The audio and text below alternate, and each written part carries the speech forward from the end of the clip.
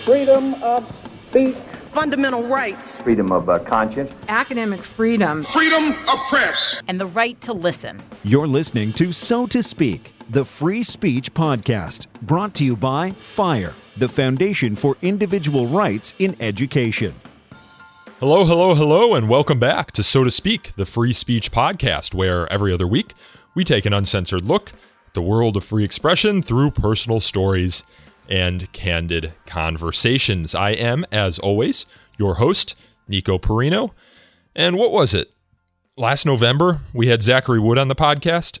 For those of you who listen to that podcast, you might recall that Zachary is the author of a memoir. It's titled Uncensored: My Life and Uncomfortable Conversations at the Intersection of Black and White America. You might also recall that Zachary was a student at Williams College, where he kind of made a name for himself as an advocate for free speech and talking across lines of difference. He was the president of Uncomfortable Learning, which sought to bring controversial, sometimes provocative speakers to campus. And he and his group actually made national headlines when the president of the university unilaterally disinvited one of the speakers that they sought to bring to campus. And for that invitation, Zachary had faced a lot of criticism on campus, some off campus, but mostly on campus, and faced some social ostracization. And he writes about that in his book, Uncensored. And we talked with him about it. But it's easy for those of us who read the headlines about an event like this, or to hear Zach's story, to think it's like the only story at a college. But there are thousands of colleges and universities across the country, many of which have free speech controversies at one time or another. And those controversies are just one among many, many stories that are happening at these campuses. But it's hard for us in free speech world to notice that, because we're only looking at the headlines surrounding free speech. So we need to keep the perspective there. But I actually went to Williams College in April, and I was invited by a campus group to sit on a panel to discuss free speech on campus, because at Williams College, these conversations really are taking over campus. When I was there, and I talk about it later in this episode, I overheard many students having conversations about free speech or political correctness. And a lot of the conversations that are happening at Williams right now are spawned from yet another controversy that happened in the fall of last year, when a group of professors concerned about the climate for free speech, academic freedom, and open debate at Williams, this group of professors tried to get the Chicago Statement adopted. Now, I've talked about the Chicago Statement on this podcast before.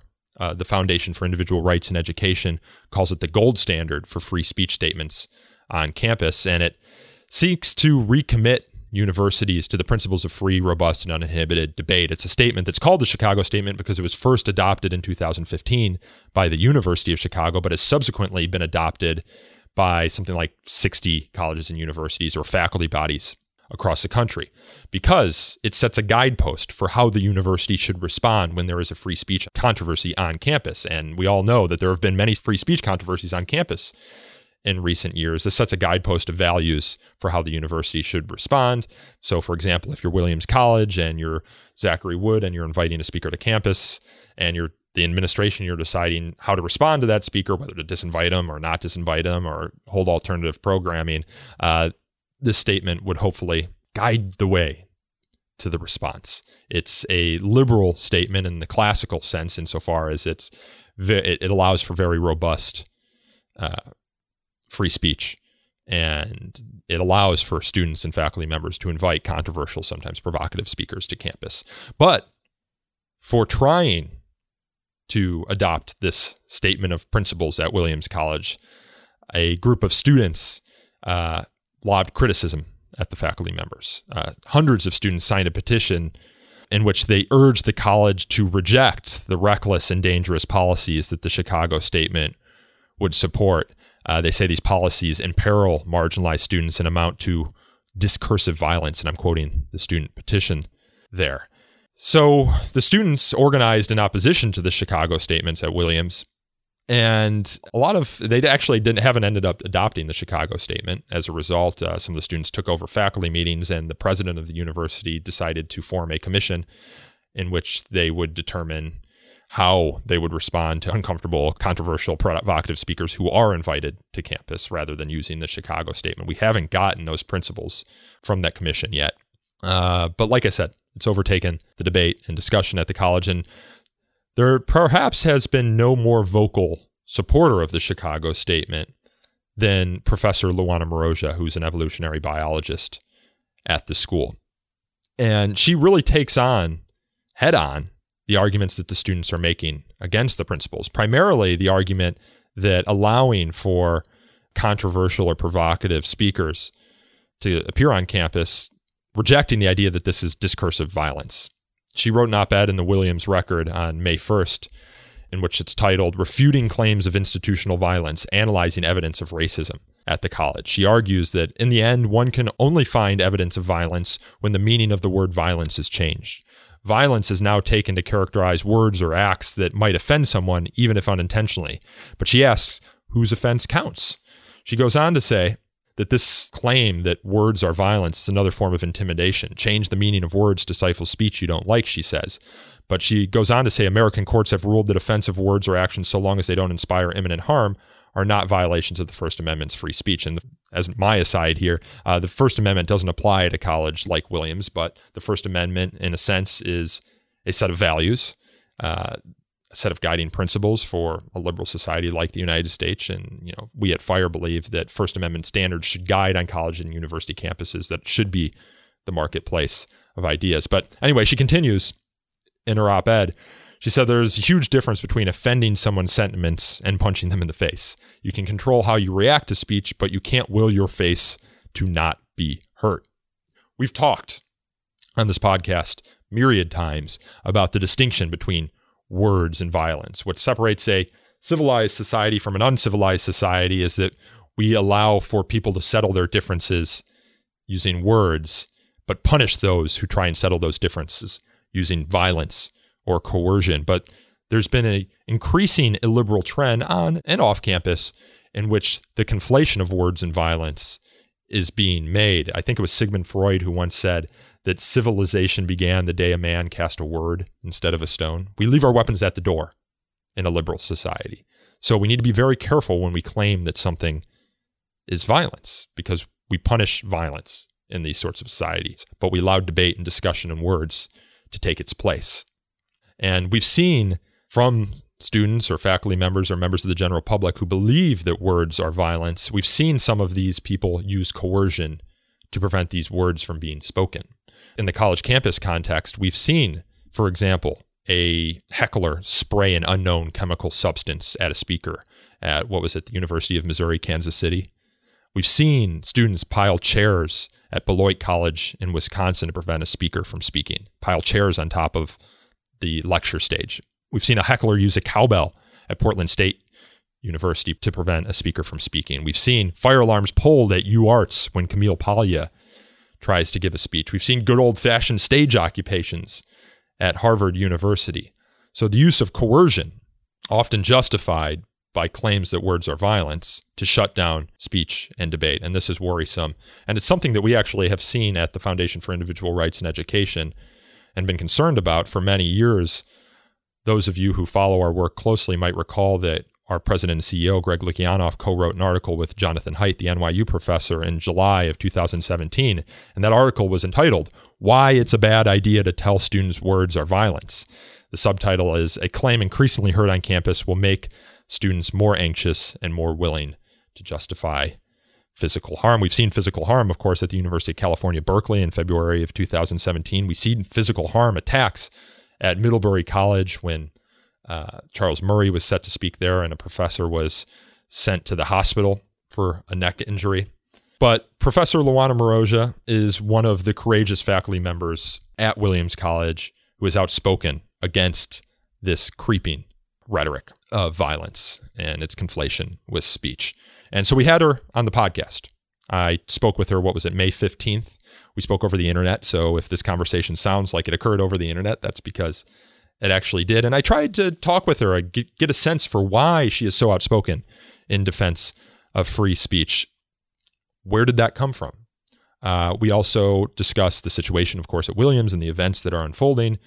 And we discuss what it means to take a courageous stand in defense of free speech. A lot of these professors are afraid to speak up because they've got jobs that are on the line. They've got mortgages, of course, careers. So I ask her why she seemingly doesn't care about any of those things. So I really enjoyed this conversation, and I hope you do. And without further ado, I present to you Professor Luana Moroja. Okay, Professor Moroja, thanks for coming on the show today. Yeah, thank you for the invitation. You're a biology professor, correct? Correct. An evolutionary biologist. And what got you interested in that? Well, I always had a passion for biology. I really never considered any other path other than biology, so hard to say. I grew up in a place that was being rapidly ruined by the growth of cities, and nature disappeared very quick. Were you near some of the famous Brazilian rainforests, or were you in one of the big cities? Yeah, I was, both. I was born in Rio de Janeiro, which is in a Brazilian rainforest, which now has less than 1% of its original expansion. It's the Atlantic rainforest, very rich in biodiversity, and now very little of it is left. So it sounds like the environmental situation in Brazil prompted your interest in this career, but you have an interest now in free speech, in particular at Williams College. And if I recall correctly, that interest also kind of comes from your experience in Brazil growing under a dictatorship, right?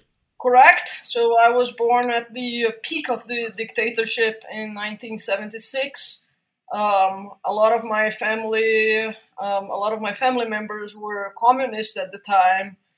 There were lots of family friends that disappeared. There were had a cousin that had to leave the country for a long time until dictatorship was over.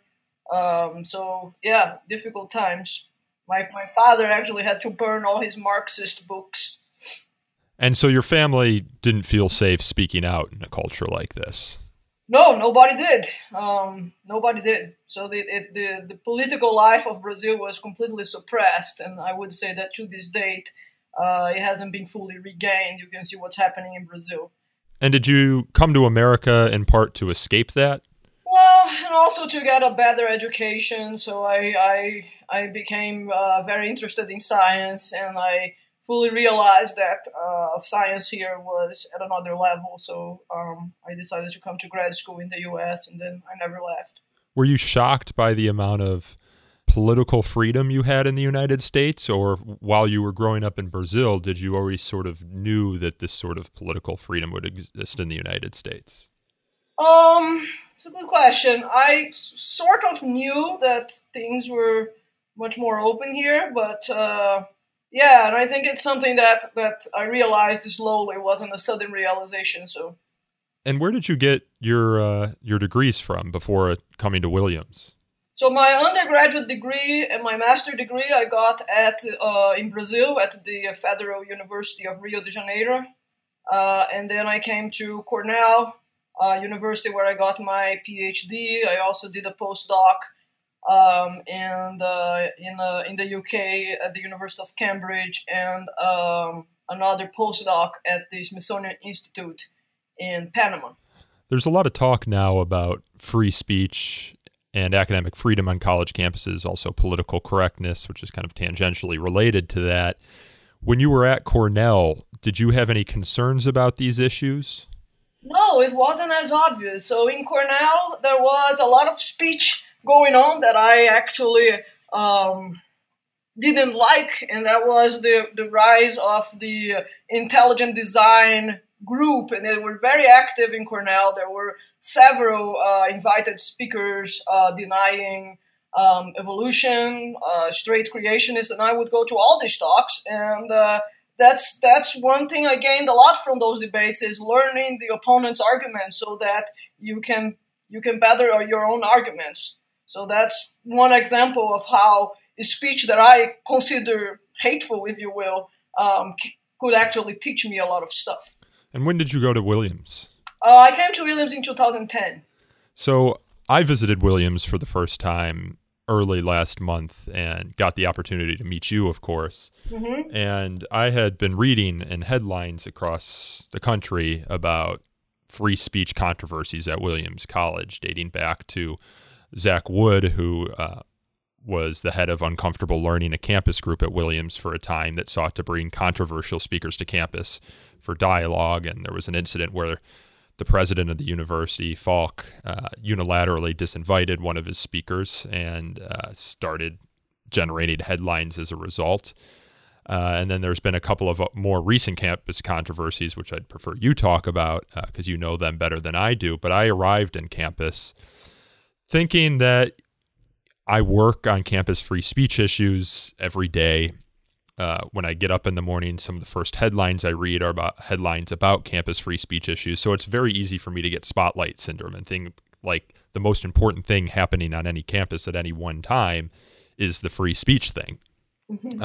So when I go to campuses, which I do quite regularly, I often need to take a deep breath and say, this is a campus where there's a lot of other things going on. Free speech is probably only a very minor concern of the campus and doesn't take over the dialogue and the conversation in the way that I might think it does from afar. And then I arrived at Williams, and within my first hour of walking around campus, I heard one group of people talking about free speech, and I overheard a second group of people talking about political correctness. And I'm like, this is odd. Hasn't happened to me before. And then I finally got together and met some students, and they relayed to me how this debate over free speech and what speakers can be invited to campus is kind of all-consuming at Williams. The debate over safety and whether physical safety is different from psychological safety, and bringing certain speakers to campus can actually be considered violence in some cases. And students were telling me that when they came to Williams, they weren't anticipating an environment like this. They were anticipating a liberal arts education where there's a grappling of ideas, no matter how controversial or offensive to some. And the environment now on campus is one of almost complete self-censorship if it deviates from the prevailing campus orthodoxy. And it just sounded like one of the most stultifying environments that I've ever experienced visiting the dozens, if not hundreds, of campuses that I've visited across the country over the years. So I wanted to pitch it to you, see if you can kind of tell me the story of what's happening at Williams. Is my impression of my visit there off base, or is it really that stultifying right now, that entrenched? This semester has definitely been rough.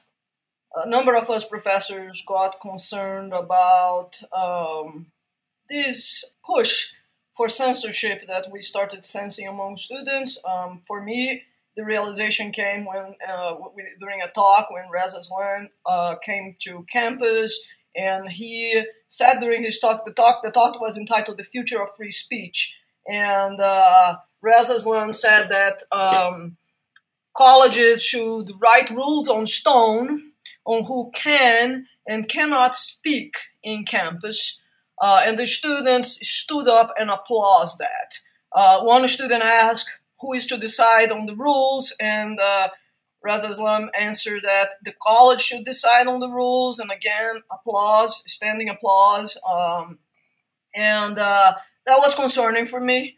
He ended up saying that only factual talks can happen in campus, so opinions cannot be expressed, only factual talks. And again, a standing ovation from students. So that was incredibly concerning to me. Once we walked out of that talk, a number of us professors got together and we decided that it was time that we adopted the Chicago principles of free expression in campus. We sent a petition around, and to our surprise, about half of the professors signed the petition within days, which is a great response. I mean, I haven't seen a response as great as that. We had a couple of days scheduled for discussion.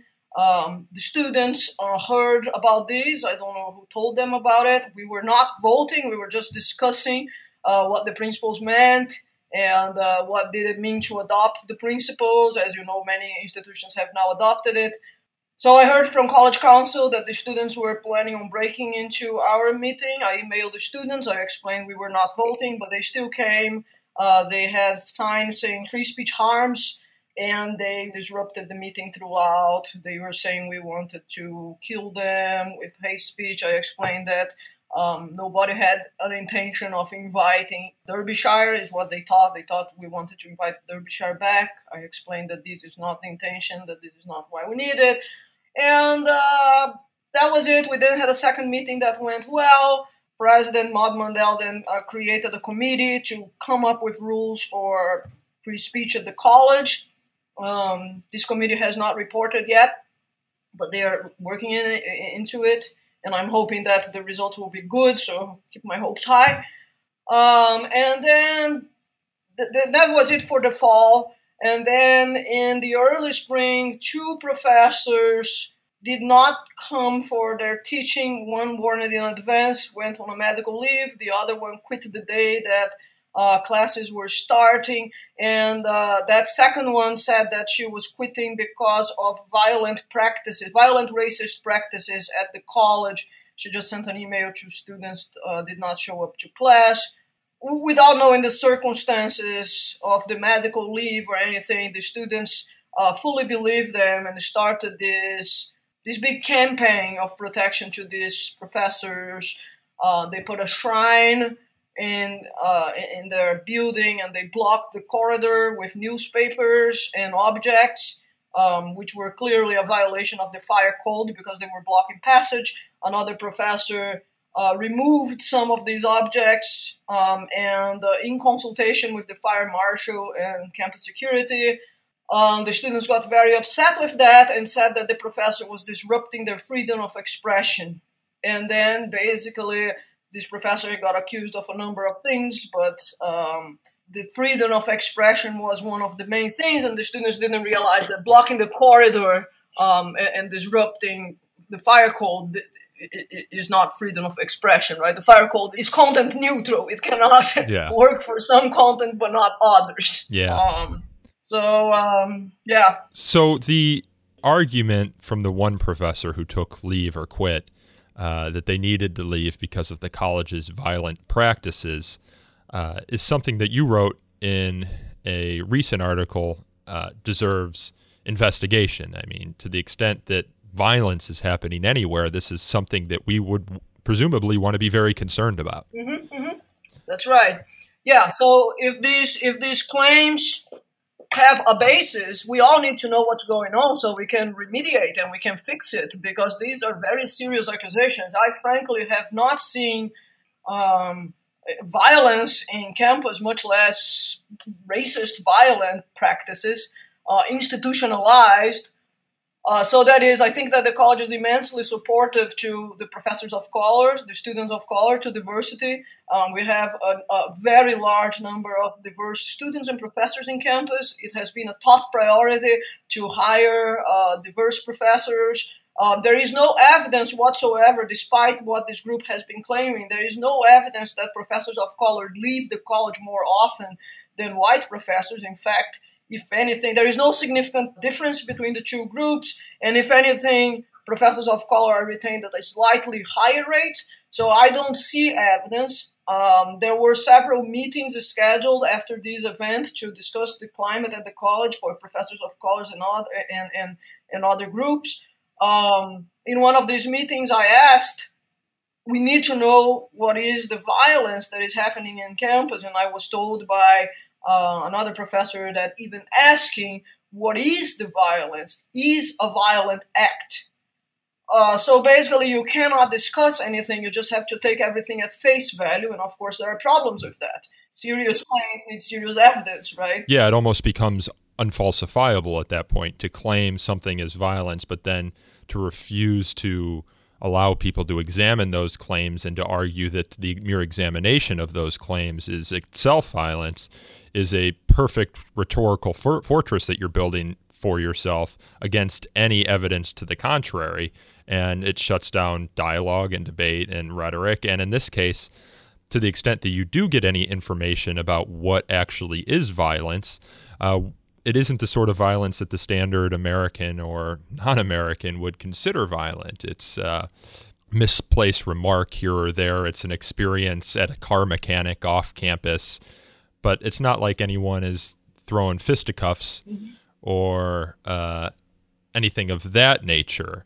How is this rhetoric surrounding what is or isn't violence manifesting itself in the classroom and outside the classroom.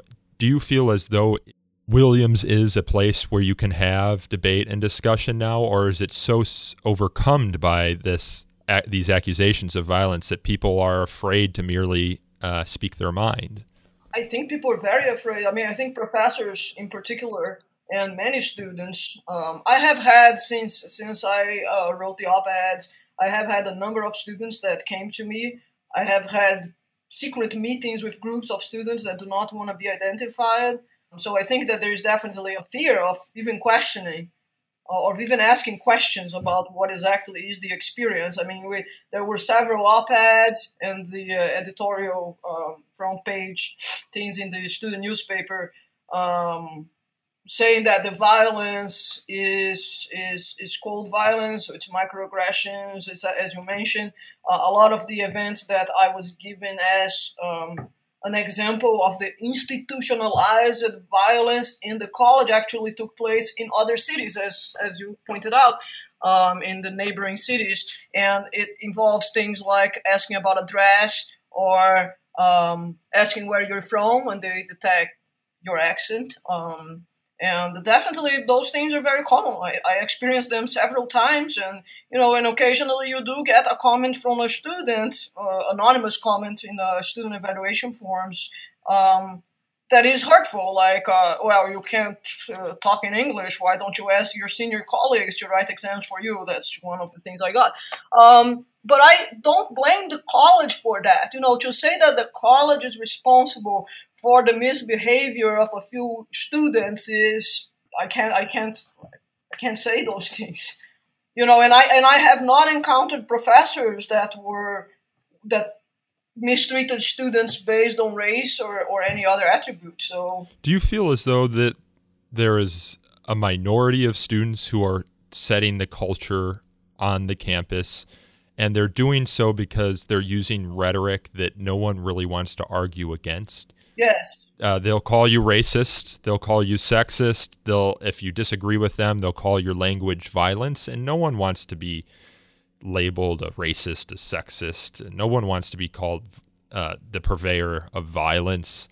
No one, and these people will also claim psychological trauma if you don't validate their experiences.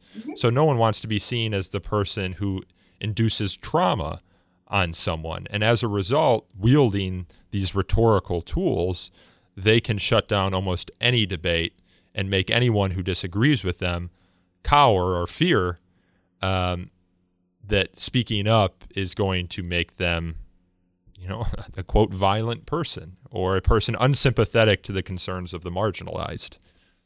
Exactly. So this is exactly, I think it's very few students and very few professors. There's definitely some professors and some students that are doing that, and then there are some people that will side with them and basically be signaling virtue. I defend, I'm anti-racist, and I'm on your side, and all these things. And then there is a number of people that are very afraid of questioning anything because, as you mentioned, nobody wants to be called a racist. This is a serious accusation. The same goes for students. And I know from hearing from a lot of students that the strategy that this relatively small group of students are using is going to Facebook and saying things, if you are against racism, sign this petition. So that's how that petition that they initially wrote against free speech got 300 signatures or something. Whole sports teams were emailed saying, if you don't sign that, you are a racist, or if you are anti-racist, sign this. And everybody signs without even paying much attention to what they're signing, right? We should lay out Williams College for our listeners who haven't been there. It's a very small college. I'm in Washington, D.C. In order to visit it, I had to fly to Albany, New York, and then rent a car and drive about an hour through the mountains or the foothills of the mountains to get to Williams College, which is in a very small community of Williamstown. And it seems to me that everyone knows everyone else. And I've heard from students that if you are one of the people that speaks out against this rising illiberal culture at Williams, or you are one who gets branded at Williams, heads turn. People know who you are. If you're in the cafeteria or if you're in the student center, people know who you are. Zach Wood, who's been on this podcast before, has talked about the experience of feeling like an ostracized person on campus. What has your experience been like? Because you are, and correct me if I'm wrong, but it seems, at least from the outside, that you are one of the few professors that has been vocal in opposition to this rising illiberalism at Williams, though I've heard through whispered voices and emails that there are others like you who feel the same way but are just afraid to speak up. Right. So I have definitely gotten a lot of emails since I wrote the pieces. A couple emails have been anonymous, not threats, but intimidations, like you must apologize, you must remove your op-eds, things like that, which they do by CCing all the administrators, president, etc. And I also got a lot of support emails from students saying, mainly students, also a few professors, and several administrators saying, thank you so much for speaking out. We all feel like you. Thank you so much. So, I would say that I got more support than I got hate speech, hate email. But definitely I do feel that I'm more visible now as I walk through campus. I know that students sometimes turn their heads when I pass, and you don't know if they are on my side or not. So. Are there other professors that you are seeing now feel a little bit more emboldened to speak up? I always recognize that speaking up in a culture like this brings about its own risks. I mean, we're all adults. We all have responsibilities in life. We've seen what students have been able to do to the lives of professors on other campuses. We have mortgages and families to worry about. It takes a tremendous amount of courage to be able to speak up in defense of freedom or free speech. Are there other professors that are there with you vocally? There are definitely many professors that are there with me. And I do think that the fact that we are starting to write things and say things is making people a little more willing to talk. The college has started by organizing only meetings for professors of colors, but then they broadened that to all professors. And I know that during these meetings, professors did speak out of how they were afraid and that they felt like they didn't have a voice. And those are tenured professors, right? So I do think that people are starting to see a problem and that they wanna participate and solve this problem. And what about the administration, to the extent you're willing to talk about them? It seems as though they want to please everyone, and by trying to please everyone, they're pleasing no one. I saw a leadership vacuum when I was at Williams, one that tried to be sympathetic to the students, but also sympathetic to the free speech argument. And one of the things that other colleges and universities are doing so that their goalposts are most clearly defined is adopt the Chicago Statement, so that when campus controversies surrounding free speech do happen, they have these statements of principles that say, this is what the college believes, this is what we signed on for, and this is what we value, so that you don't get this mealy-mouthed email or this mealy-mouthed statement.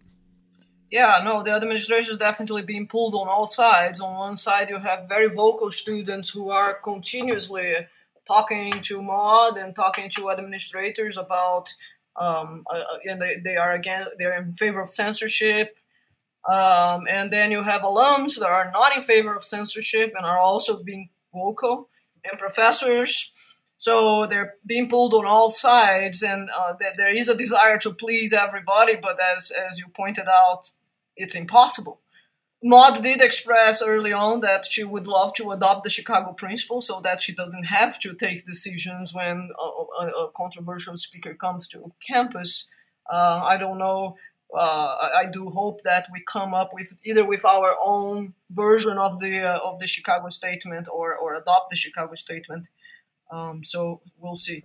There's another controversy happening right now. So we've already talked about the uncomfortable learning controversy surrounding Zach Wood and the group's decision to invite John Derbyshire, who has been called a racist.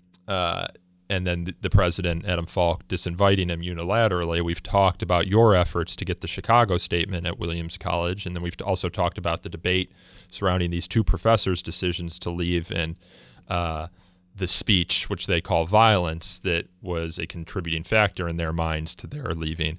But right now, you can read in the headlines about the student government's decision to not recognize a student group, a pro-Israel student group. I believe it's called the Williams Initiative for Israel, based more or less on the student government's dislike of Israel and pro-Israel advocacy. Yep. The administration, it appears, has stepped in to allow for them to still have access to certain campus resources, though it's unclear if they'll have access to student fees. Talk to me a little bit about what the feeling is like on campus right now surrounding that debate. I think that's very controversial. I've talked to a couple of people in the college council themselves, and they this particular person I talked voted in favor and was, she immediately realized how that would backfire. And it's this desire of protecting groups that they perceive as the most marginalized groups. So in this case, like the Palestinians. Yeah, Palestinians would be the protected group. And a lot of hateful things were said against Israelis and the group of students that wasn't even recorded, to my knowledge, in the college council. So there is definitely an issue there, and Mod has since actually stated that the group will have all the benefits. Oh, good. So the statement ratified and saying that the group will have all of the benefits. So that was very good. I do not know if Mod has the power of asking college council to revote on the issue or not. I don't think that has been done, but perhaps because the college council is an independent organization from the administration. So, yeah, we'll see how that goes. We're coming to the end of the semester, I'm presuming, if you're on semester systems. When do students generally go home for the summer? This Sunday is the last exams are either Sunday or Monday. So soon. They're starting to leave now. And is there a hope that with the summer will come sort of a reset, tensions will die down, and that next semester perhaps will be better? What do you think the future holds? There is definitely a big hope for that. I think all the professors are hoping for a calm summer, and hopefully that things don't get quite reset in the fall. A lot of the students that are very vocal are actually graduating and leaving campus. Of course, there are many who remain here, so we'll see what waits for us. And as far as the rewriting of the speaker's policy that the president set up that committee to draft, any word on when that new policy will go into effect and whether it'll be speech protective or not? We haven't heard back yet. It should be by now, like sometime in May, that they're going to report back. Their charge was limited, so I'm not sure that they will come up with a full rule or a new some version of the Chicago statement. I don't think so. I think they will come up with recommendations of what would be best for the college to do. Gotcha. All right. Well, any parting thoughts here, Professor Moroja, on what you've been seeing or what you hope to see moving forward? Well, I hope to see reason winning this and more free speech and more ability for us to discuss topics without being afraid of speaking out. So we'll hope for it. All right. Well, very good. It was very nice meeting you when I was at Williams in April, and thank you so much for taking the time to speak with me today. Yeah, thank you so much. That was Williams College professor Luana Moroja. To learn more about her work, her writing about free speech, and the situation at Williams, you can check out the show notes in the description to this podcast, where I have some links to more information about some of the things that we discussed today. This podcast is hosted, produced, and recorded by me, Nico Perino, and edited by my colleague Aaron Reese. You can learn more about So to Speak by following us on Twitter at twitter.com/freespeechtalk or liking us on Facebook at facebook.com/so-to-speak-podcast. You can also email us feedback. We'd like to hear feedback. Email address is so-to-speak@thefire.org. And we also like reviews. If you liked this episode, please consider leaving us a review on Apple Podcasts, Google Play, or wherever you get your podcasts. As I tell you often, reviews help us attract new listeners to this show. And until next time, I'll be out on vacation, but I should be back in 2 weeks with the next show. Thanks for listening.